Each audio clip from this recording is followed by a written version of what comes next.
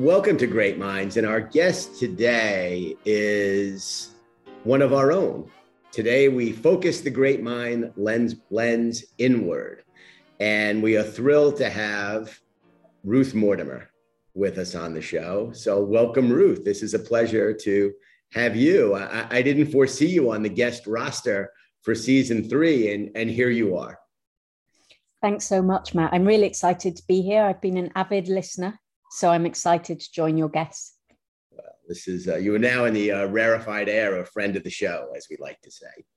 So, Ruth, we have some breaking news this week about you. Your episode of Great Minds coincides with something we've been cooking up for a while internally, but are now sharing externally, and that's elevating you to the role of global president, which I am absolutely thrilled about. So first and foremost, with that breaking news now in public on the Great Minds airwaves. Do they still have airwaves anymore? I'm not sure. We are thrilled about that, Ruth, and congratulations. Thank you so much. I did actually get confused. Having grown up in Britain, I actually thought I was being elevated to the President of the United States. So it's a bit of a blow, but apart from that, I'm very excited. Yeah, I think this might be a slightly better job these days. Actually, I think you're right. I'm going to withdraw my disappointment, and I am super excited. Yeah, the list of problems and challenges, I think the severity level is just a touch lower. Yeah, you're right. We get to work on some really good fun stuff. I think this is definitely the better presidential gig. I think for the moment, yeah. So, Ruth, there are so many areas to cover. As I shared with you last week, our Crack Great Minds research team has been combing the archives from the Library of Congress to the National Museum to various undisclosed locations and crypts underneath Trafalgar Square to get to the true heritage, true history, true story of Ruth Mortimer. So we're going to dive in and have some fun. And speaking of crypts and what's underground, I'd love to start going back to your time in Manchester and in UCLA and your work over 20 years ago, almost 25 years ago, working as an archaeologist. I think that's absolutely fascinating. And I'd love to go back. How did you get there? And can we talk about some of the remembrances of your time, both in the UK and the USA, as an archaeologist? Yeah, absolutely. So I originally got into archaeology because when I went to university, I got hooked on this idea. And I love this. I guess it's a storytelling concept of kind of constructing the past out of what you find. So that was what got me really hooked on archaeology. And I quickly became hooked on a really specific area, which was effectively the Middle East. Which they call the cradle of civilization, which is potentially insulting to anyone else who felt that they also are the cradle of civilization. But what that really means is that's an area where so many kind of interesting things emerged. Nation states for the first time, hugely sophisticated systems of administration within cities.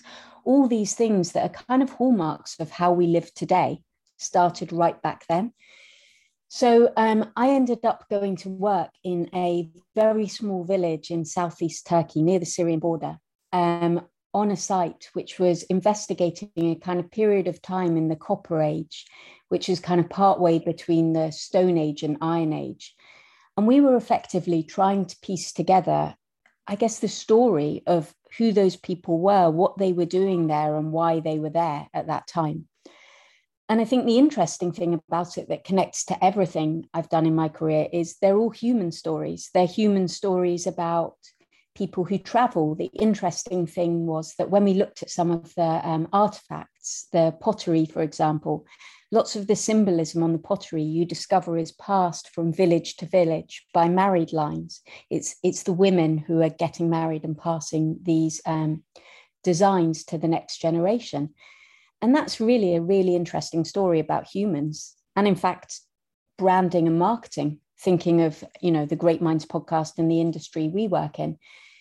So that was what got me hooked. And when you talk about how I got there physically, I think there's something very interesting. I turned up in Istanbul, and my boss at the time, a lovely man called Stuart Campbell, said, don't worry, just get on a bus to the local town, which is called Kahramanmaraş, and someone will find you. And I looked at the bus timetables, and this was a 16-hour bus ride across a country I'd never been to, had no clue what I was going to do there. So I was really nervous about this and very kind of apprehensive. So I got this bus right the way across Turkey to this little village, and I got off and I walked around, and within about 2 minutes, someone spotted me on the street. And I guess I stood out because I was pretty much the only blonde woman in town. And they were like, oh, you must be Ruth. Come to the museum where we'll have a cup of tea. And so I went around this small town effectively having a cup of tea with so many multiple people. And eventually my boss turned up out of nowhere. I had no idea how he was contacted, how he ever found out about this. And we were embraced into this amazing kind of community. And I think the whole experience was such a positive one and such a great one about learning to do things that are outside your comfort zone, learning to kind of relate to other people who may not look like you on the outside, or they may not be the same culturally, but that it's possible for you to relate to people wherever they are and have a really good time. So you were pretty young at this time, and that takes a little bit of bravery. The word moxie comes to mind, and also a tremendous amount of intellectual curiosity. Going back even further, were you curious as a young girl? Where did that combination, not everybody has those two attributes. Some of us are brave, some of us are intellectually curious. Not all of us are both. Where did that come from? I think probably it came from a mix of my parents. And my dad is a playwright. So he's a very good kind of natural storyteller. And my mum was a criminal social worker. And she was really interested in, I guess, changing the story of people's lives. And both of them such kind of open-minded people in terms of, you know, always be like being curious and being funny were the two big things in our house. Like never just accept something, think about it, work it out. What do you feel about it? This was such a big thing. And also be funny, because if you can't be good, and sometimes, frankly, I couldn't be good, at least be funny. That's fantastic.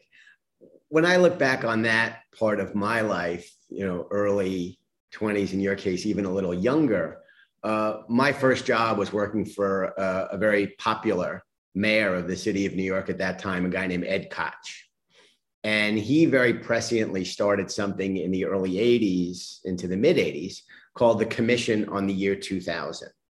And it was a blue ribbon panel to plot a course for New York City's future. And I was fortunate enough right out of college, off an article that my mom had cut out for me, a lead, to get a job as a policy analyst working for the Commission on the Year 2000. And it was a real crash course in how New York City worked, what it was like then, what it was going to be like in give or take 25 years, every area you could think of: economic development, healthcare, transportation, waterfront development, on and on and on and on.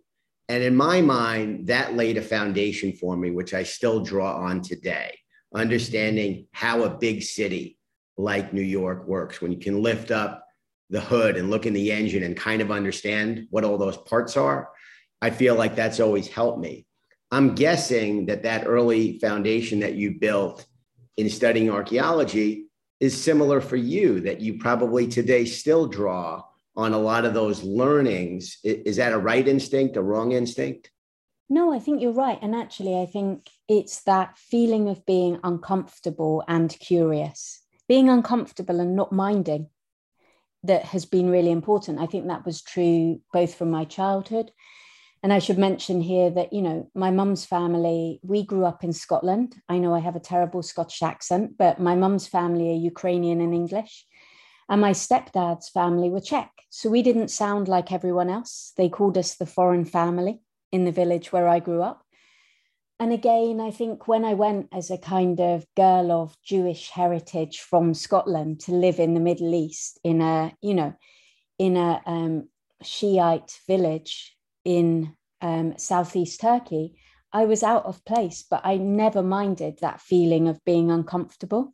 And I think that feeling of being uncomfortable, but looking for the connections between people and being really curious about how you could make them, I think almost that's the foundation. That's fantastic. And not only the Middle East and Turkey, but you also at a very young age spent time in Australia and South America. How did you get to those two places and remembrances of those two unique, wonderful places in the world? Well, South America was always a place I was really, really interested in, partially because of the archaeology. They just have an incredible history. And I'm always really interested in places where you have this mix of indigenous culture, and then you have the colonial culture, the Hispanic culture that had come there, and how that ends up kind of shaping a place. It was just a very interesting, very, very interesting place to go. Same with Australia. Australia obviously had its hugely kind of important and beautiful indigenous culture. And again, then it had that European kind of, colonial culture that had made it a particular kind of place. And I guess there's a tension in those places that makes them really interesting to me to get under the hood of how all those strands come together. And I think it comes back to that can be a really uncomfortable thing, but it also makes me really curious. And that's what life's made of.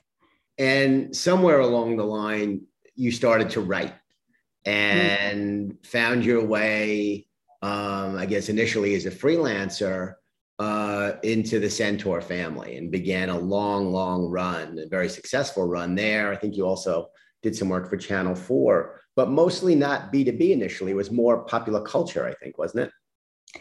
Yeah, it was. I took part in a wonderful initiative that Channel 4 did called 4 Talent, where effectively they would get people to identify the talents of the future.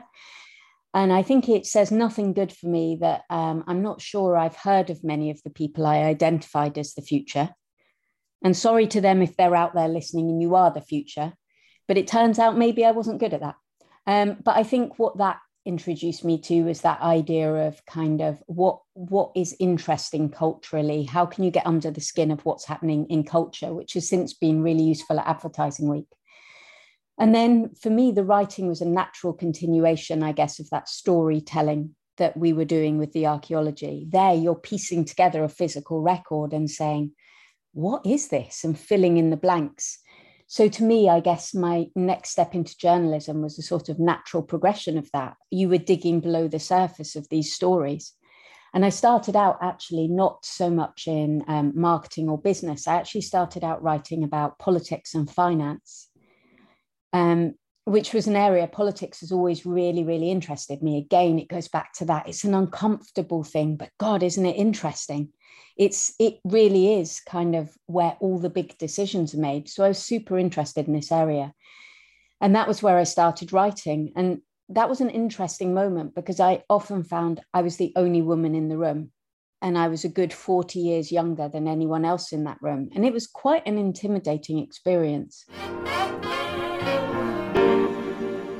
Were there folks who mentored you back then? Because, you were in a male-dominated industry. You were very young. You're still mid-20s. Absolutely. I mean, barely out of my teens. Who helped you looking back then? Who were some of the great minds that you followed? I think I've had some really excellent mentors. So one of them I would definitely mention is Andrea Vidler. She's the CEO of an agency group called TAG in EMEA. She also was the CEO of EMI, and she was my CEO for a while at Centaur. And I think she was great because she always stretched me and pushed me and wanted to do the best things ever. And if ever I sort of lost faith for a moment and thought maybe this isn't possible, she would be that person going, it's definitely possible and you can do it. And what's more, I expect you to do it on this timeline. And having someone who kind of constantly pushes you like that, I found enormously helpful. The other thing she was great at doing was giving you opportunities. So she was someone who, when she believed in you, I would say to her, Andrew, I want an opportunity. I create this business for you. I feel is worth £26 million, but let me run that business for you. And Andrea said, okay, if you can create it, let me give you opportunities to start running businesses. And I think somebody who listens to you and helps you progress like that is a real inspiration. Okay, but Andrea came a little later, didn't she? Was she there at Centaur way back then when you started? No, so actually it was another female boss of mine, I would say, who was a real inspiration, who was called Ellen Lewis. And Ellen is a freelance writer now. And the reason I particularly pick out Ellen is I would say Ellen is that person who, even now, if Ellen was approached for a job she didn't think was right for her, she would tell them to come to me. That level of support over a period of kind of 20 years, I've lost count of the amount of jobs where people have said, hello, Ellen Lewis, you worked with her 15 years ago. And someone who has that much kind of emotional investment in you and belief in you, I just think it's hard not to feel great about that, not to feel great about yourself when it has that level of longevity. Absolutely. And somewhere along the line, you make a leap from writing about talent and pop culture and politics and gravitate towards our world, the B2B world and advertising, marketing, and that whole area, which going back to 2003, 2004, 2005, it's a very different landscape, right? 2003, Mark Zuckerberg is still, on the Harvard campus. We're 3 years away from the iPhone. We're 4 years away from YouTube. Almost all the subjects of the thought leadership program that you now curate globally for us did not exist in any form. What brought you to B2B initially? So I think the thing that really attracted me to this sector about marketing, advertising, brands is I think it's an amazing place where that idea of kind of culture comes together and shapes the sector, and yet business too. And I loved that. I love that tension between marketing has to sit within the culture you operate in. That's the reason that, global brands are global because they tap into something universal that appeals to everybody. And some local brands only work locally because they tap into that culture. So to me, this was an amazing place that was at the nexus of culture, of commerce, of strategy, of what makes the world go round, really, and in a creative way. And I think for me, that brought together so many of the areas that I was interested in. I was like, oh, this is a really interesting sector. This is kind of what makes the world go round. And I like it here. Fantastic. So you also get appointed at a very young age as an editor of brand strategy. How old were you then, give or take? I think I was about 24 at the time. So 24, and you're made an editor. That's pretty heady stuff. Do you remember that conversation when your boss brought you into the office and offered you that position? You know what's terrible about it is I don't think I do. I remember a lot about the job. We were a very small magazine, and our main currency was being terribly persuasive or maybe annoying. But what we were really good at is we would get, for example, we had people like the Disney CEO write for us about his strategy. We got Bill Gates to write about his strategy. And I think one of the best things about that job was being so young, you didn't realize what couldn't be done. Mm-hmm. So we would say, oh, wouldn't it be great? Oh, we're really focusing on this. Who would be great? I think Bill Gates would be really interesting. He'd be the most interesting person. Should we just ask him? And because you didn't think to yourself, that will never happen. There's so many layers of corporate bureaucracy. You just went ahead and did it, and somehow ended your innocence cut through. And people said, actually, okay, this sounds like a cool idea. Why not? A little bit of naivete can be a great driving force for business, I think.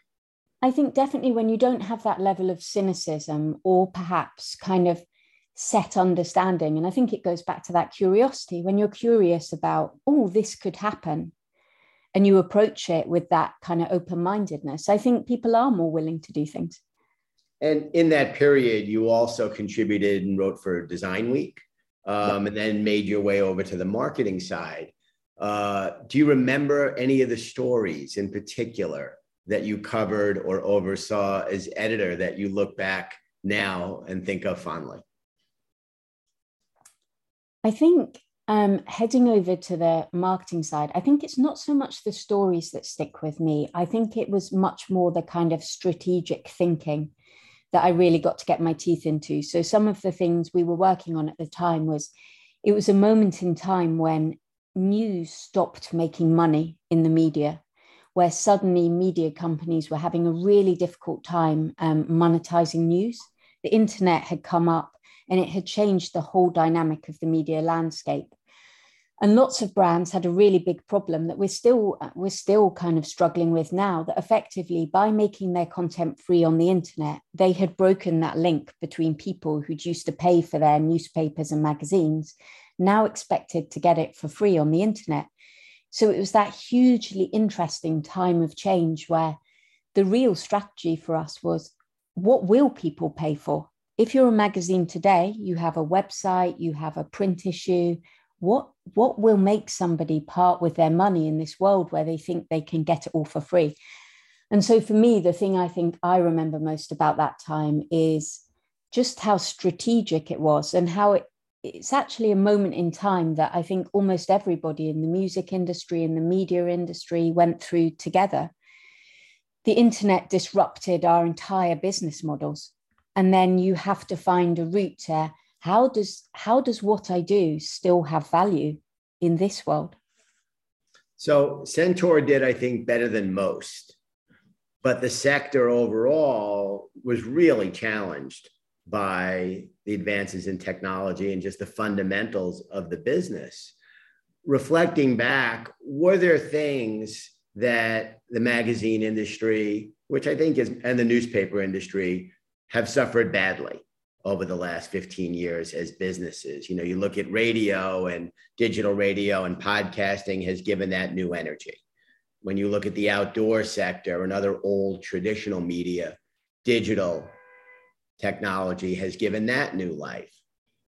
The newspaper and magazine industry have really struggled more than most. And a lot of the great names, iconic names, I mean, you know, brands like Time Inc. are gone completely over here in America. And I know Time Inc., they were a partner of ours in the UK, a global brand. Were there things and mistakes that were made with the benefit of hindsight that if you were, you know, Nero and ruling Rome, that you would do differently? Yeah, absolutely. I think the media industry devalued itself massively by effectively making all its content free on the internet. I think this is a problem that continues today. I just mentioned, I think it's the same issue that the music industry made. And what you see now is the music industry hasn't recaptured that value again. What's happened is it's now moved on to new players. It's with the streaming platforms, it's the Spotify and the Apple. They're the people who are capturing the revenue more so now. And I think for the media industry, it's been very similar. A lot of their advertising has moved to the big digital platforms. You know, it's moved to the Googles of this world. It's moved to the Metas of this world. And that's a really big problem. And I think that comes initially from that kind of gold rush of, yes, let's be out on the internet and we have to be visible. We have to be in front of everyone. And I think particularly in the B2B world, there was a big rush for volume. And I think one of the things those big platforms did is they completely changed the nature of what a volume audience means. So if you're Google or Facebook, you have access to so many more users than any newspaper ever could, than any magazine, any B2B magazine ever could. And yet I think the media industry was still sort of chasing that big volume instead of pivoting and saying, actually, we have a different kind of audience. We know so much more about them. We know what context they're looking at things in. We have this valuable audience. So for me, one of the big issues I think the media industry has got stuck on is, how do we deliver this big volume of eyeballs instead of how are we getting maximum value? Yeah, it's interesting that, and I like the analogy when you look back at the record labels and how the failure to embrace technology And you may remember it only lived for a short period of time, but I remember Sony was very hot. It was called DATs, digital audio. And that format never took off. They were like little tiny cassettes, as I recall. And along comes Steve Jobs and the iPod, and they take it all away from the labels. And you can see here what you're saying around the magazine industry, how the big Silicon Valley platforms and making everything available and creating a breed of customers who don't want to pay for anything. And I think there's a good analogy there. Yeah, absolutely. And I think what you saw was the early response was, oh, we can get people, we can get lots of people too. We can compete with those platforms, rather than saying, actually, what do we do that is ours, is different and is better? And let's make sure we really hone that, because otherwise we can never compete on that scale. These are global tech platforms. And I think the media industry didn't do a good enough job of understanding its real threat was itself not changing. You know, one of the things that I love about you as we really build the Ruth Mortimer narrative is you never stop learning, and you've reinvented yourself to stay not only with the times, but a step ahead. And you can argue that so many of these mediums that have been challenged, it's because the leadership teams were grounded in doing business a certain way and just hung on by their fingernails to keep trying to do business and do what they knew. And of course, that's destined to fail. Yeah, I agree. And I think we can look at some of the things we've done at Advertising Week during the pandemic, where, you know, we run a lot of events. The pandemic could have been a really terrible time for us as a business, where people weren't able to get together. We weren't able to travel to the events around the world that we normally would. And I think one of the reasons I love working at Advertising Week is actually we went, okay, what's the opportunity? It's not going to stop. People are still going to want content, ideas. They're still going to want to do their jobs. So let's just find the way that you do that right now. And that kind of ability to adapt and openness to find new ways, I think, is one of the reasons I love working at Advertising Week. And I think whenever you work somewhere that just goes, let's hold on to the past by the skin of our teeth, no matter what, because I'm too scared of what's ahead of me, that just never works.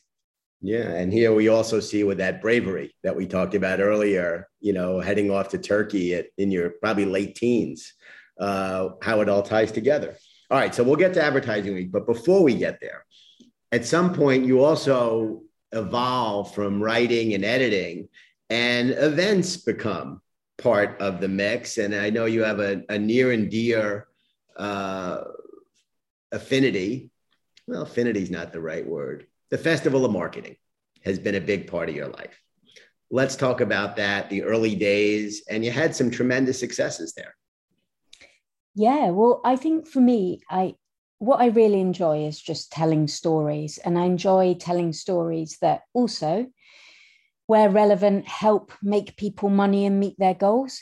One of the things I've always really believed is particularly commercial content doesn't have to be bad. It doesn't have to not be content that people would want to see and consume.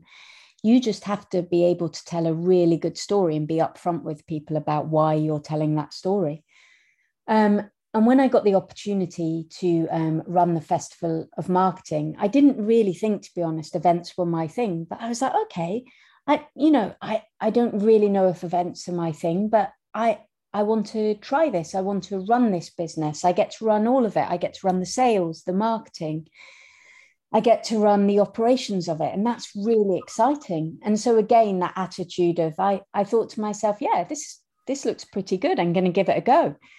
And I started working on the Festival of Marketing, which is a great event. And I think the thing I really loved about that event was, again, it was all about thinking differently. This idea that B2B marketing doesn't have to be boring. It doesn't have to be four people sitting on a panel agreeing. It can be really lively and interactive.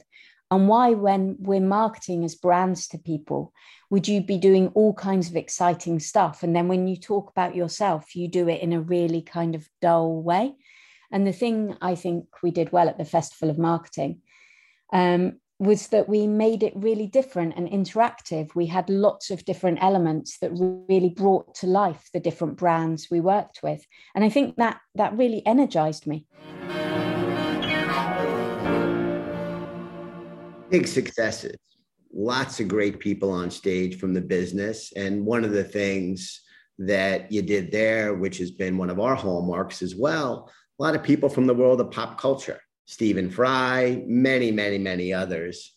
Anything particular that you remember and you look back that was better, went better than you thought it would? Or maybe once in a while with folks from pop culture, we had some rough moments. I recall with Nicole Scherzinger a few years ago, where it was a little rocky on stage. Anything that didn't go well?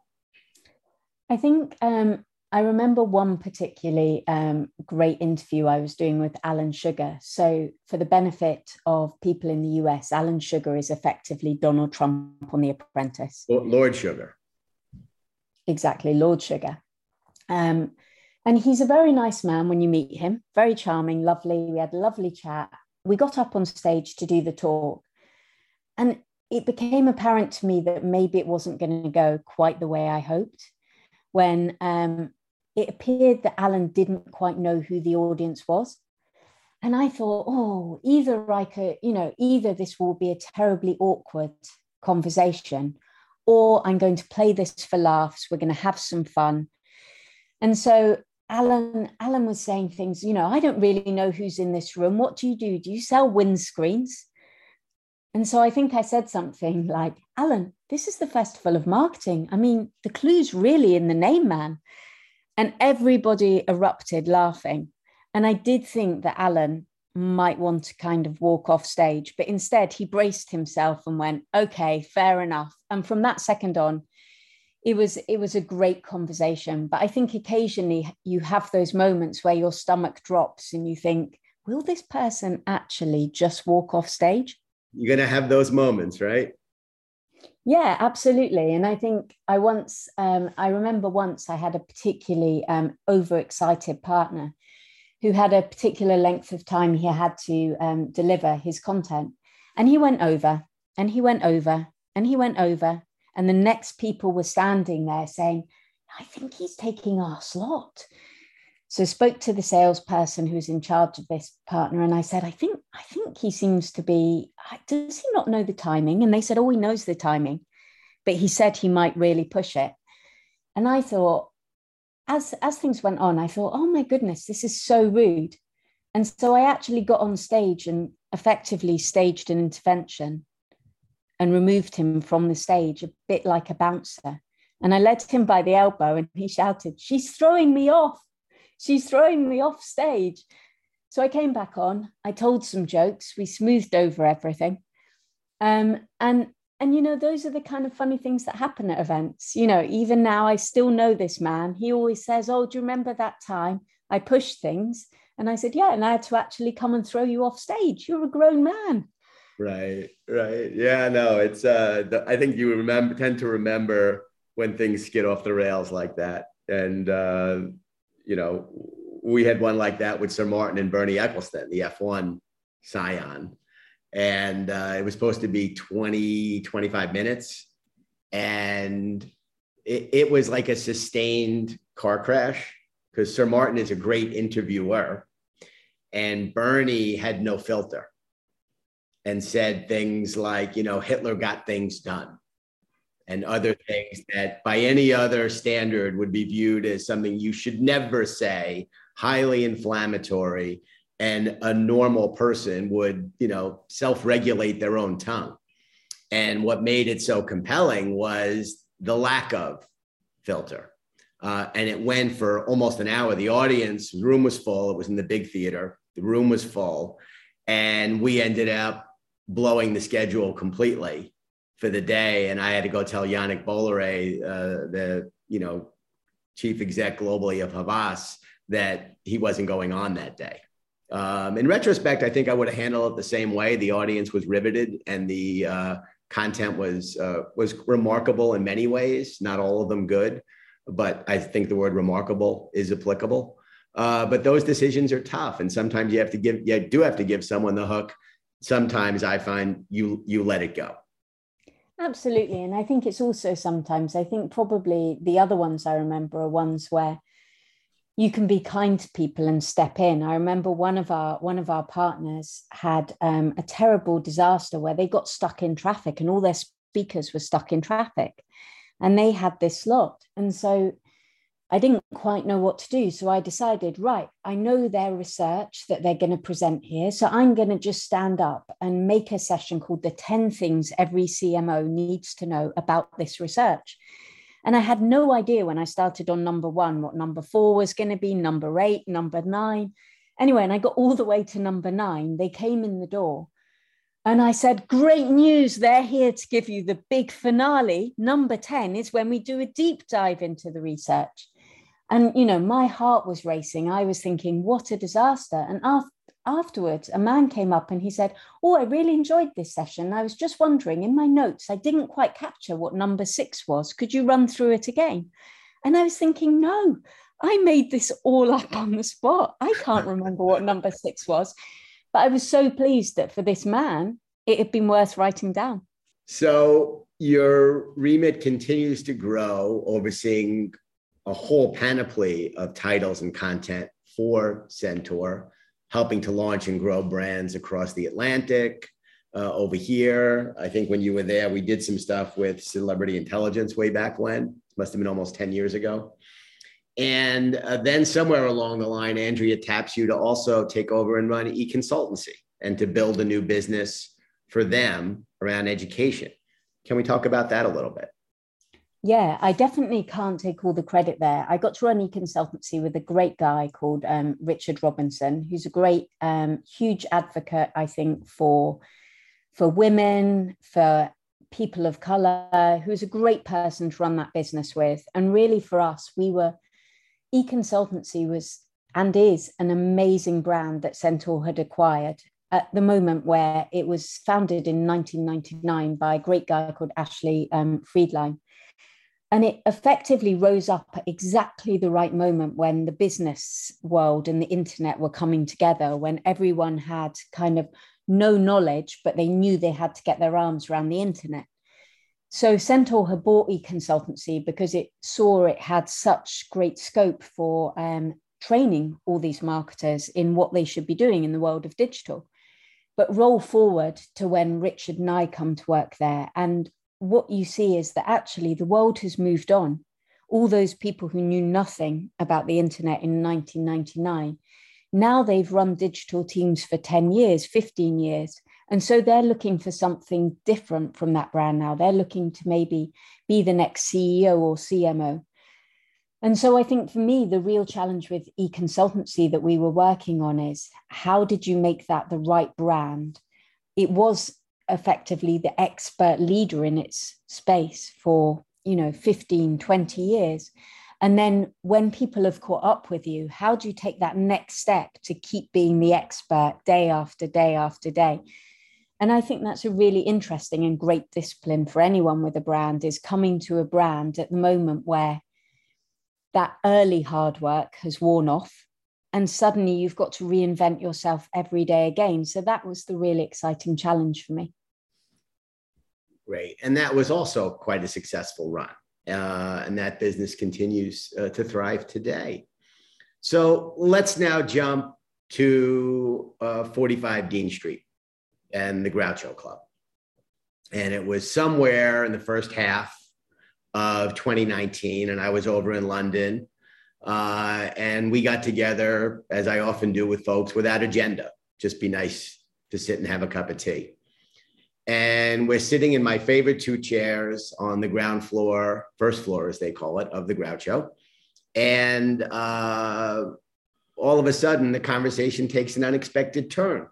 I did not know what was going to happen in that conversation. I don't think you did either. No, absolutely. Well, I think you managed to hit. I think we've talked here about all those things that really interest me. And it's always about that kind of new challenge, feeling uncomfortable, about being curious. And you said to me, hey, look, at Advertising Week, we have all these incredible events. We've got this incredible content. And we think we should be embedding ourselves more into people's lives, more year round. We should be a business educating them. We're speaking to the greatest marketers on earth. We could be taking that out to the small businesses across the world, to people who otherwise don't have a chance to access this kind of information and education. And I thought, wow, what a vision. And I think the thing that really appealed to me about Advertising Week was it was that level of vision. You didn't say, oh, I think we could do an education segment to our business, where I would have gone, nah.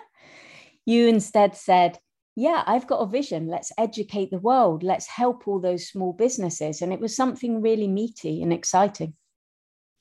And that started a conversation, and that led to a difficult one. Once you made the decision to join Our Little Merry Band, you had to go back to someone who was very important in your life and have a difficult conversation with Andrea, who's remained a dear friend. She's actually our incoming chair for Advertising Week Europe, starting after this one.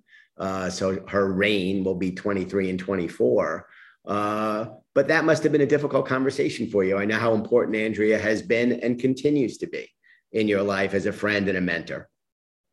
I think one of the good things that Andrea taught me is that actually one of the best parts of any job is when you see people who've worked for you go on to bigger and better things that really excite them. And that's something she's always believed. And in fact, you know, I think when I was working with Andrea, we worked with many people she'd previously worked with because she just thought they were great. And she didn't let go of them out of her life just because they could no longer work together.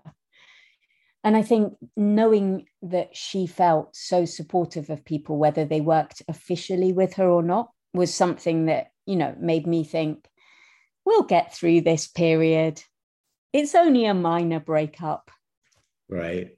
Right. Yeah. No, and I think one of the great measures of a leader is that you develop talent that ends up in other places. And I think that's a great badge of honor. And I think Andrea feels the same way. I remember we had a very nice phone call afterwards. And because she and I have been friendly as well, not nearly the depth of friendship that you have with her.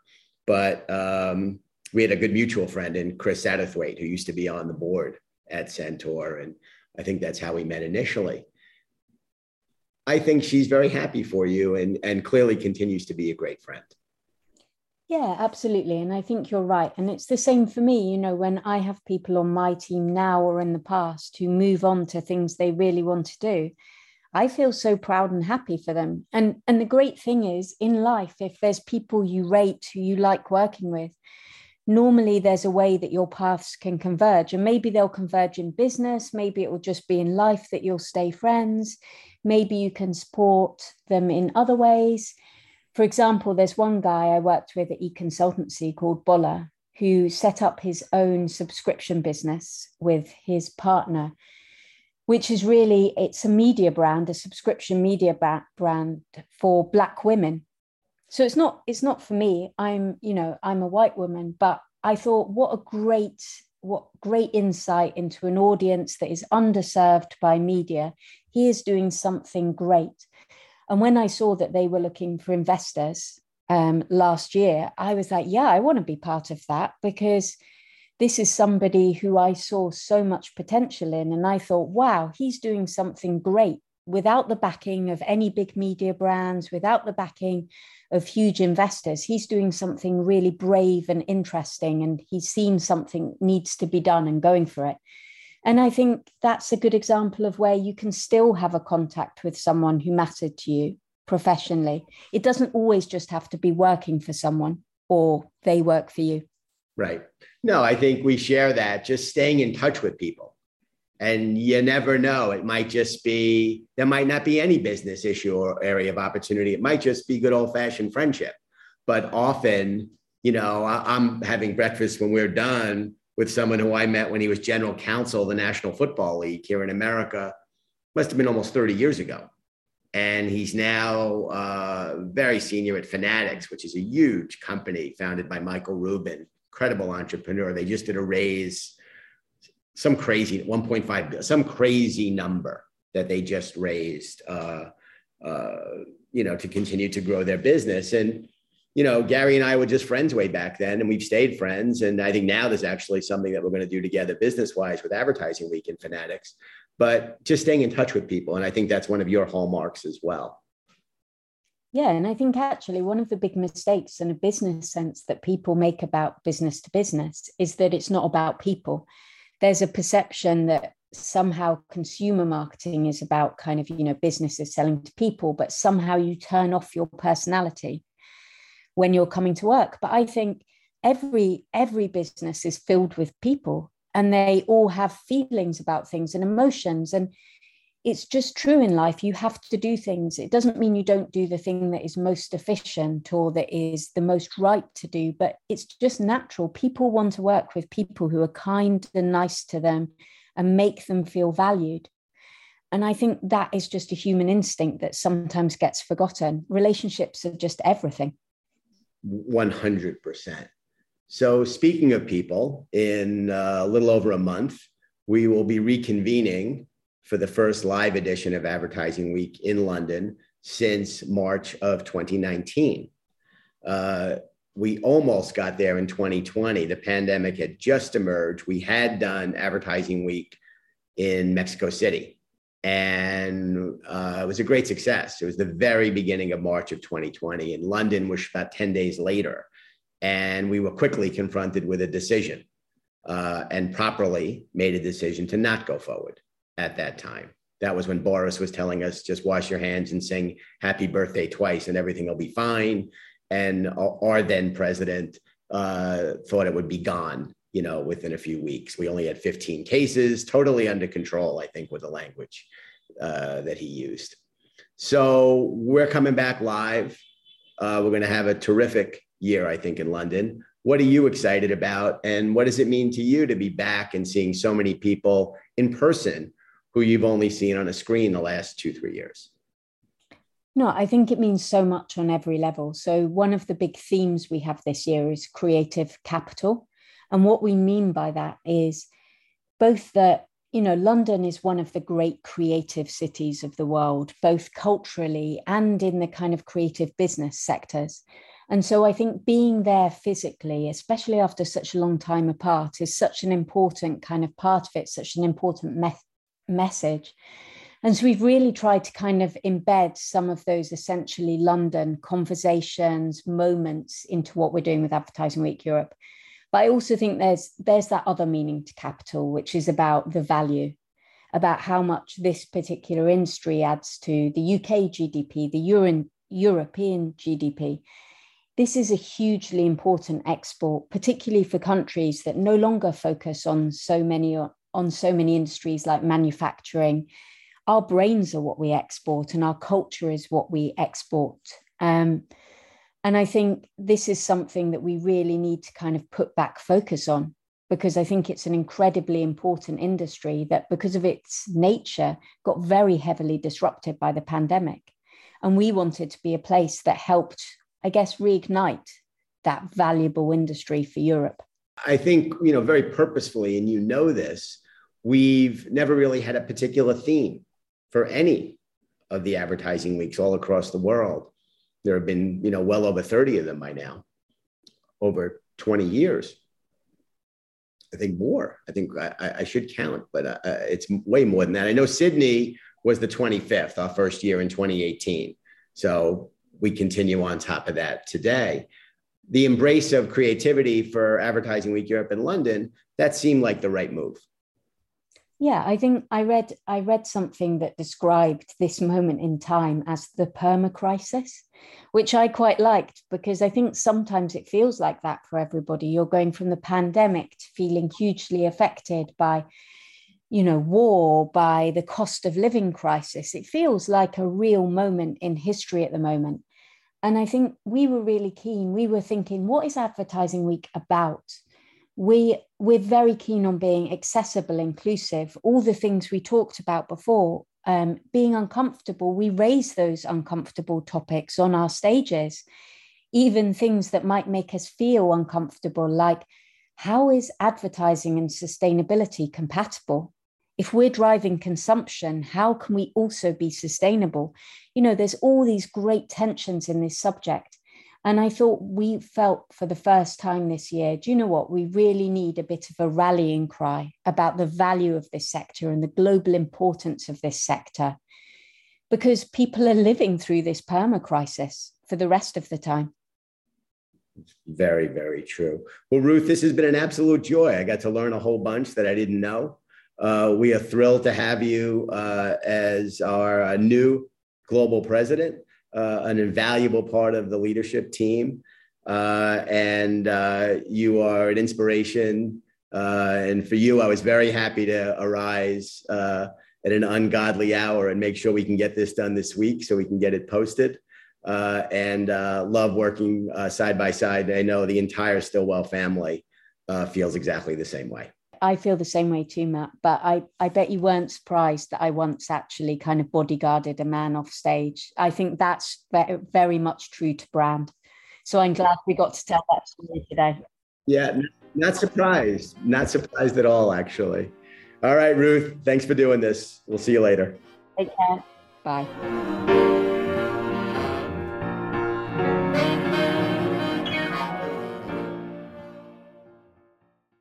So much great Advertising Week content, so little time. Snackable AI is now helping you navigate podcasts like this one, event sessions, and other content with chapters, topic tags, and more. Find the insights that matter to you faster than ever before. Learn more at snackable.ai.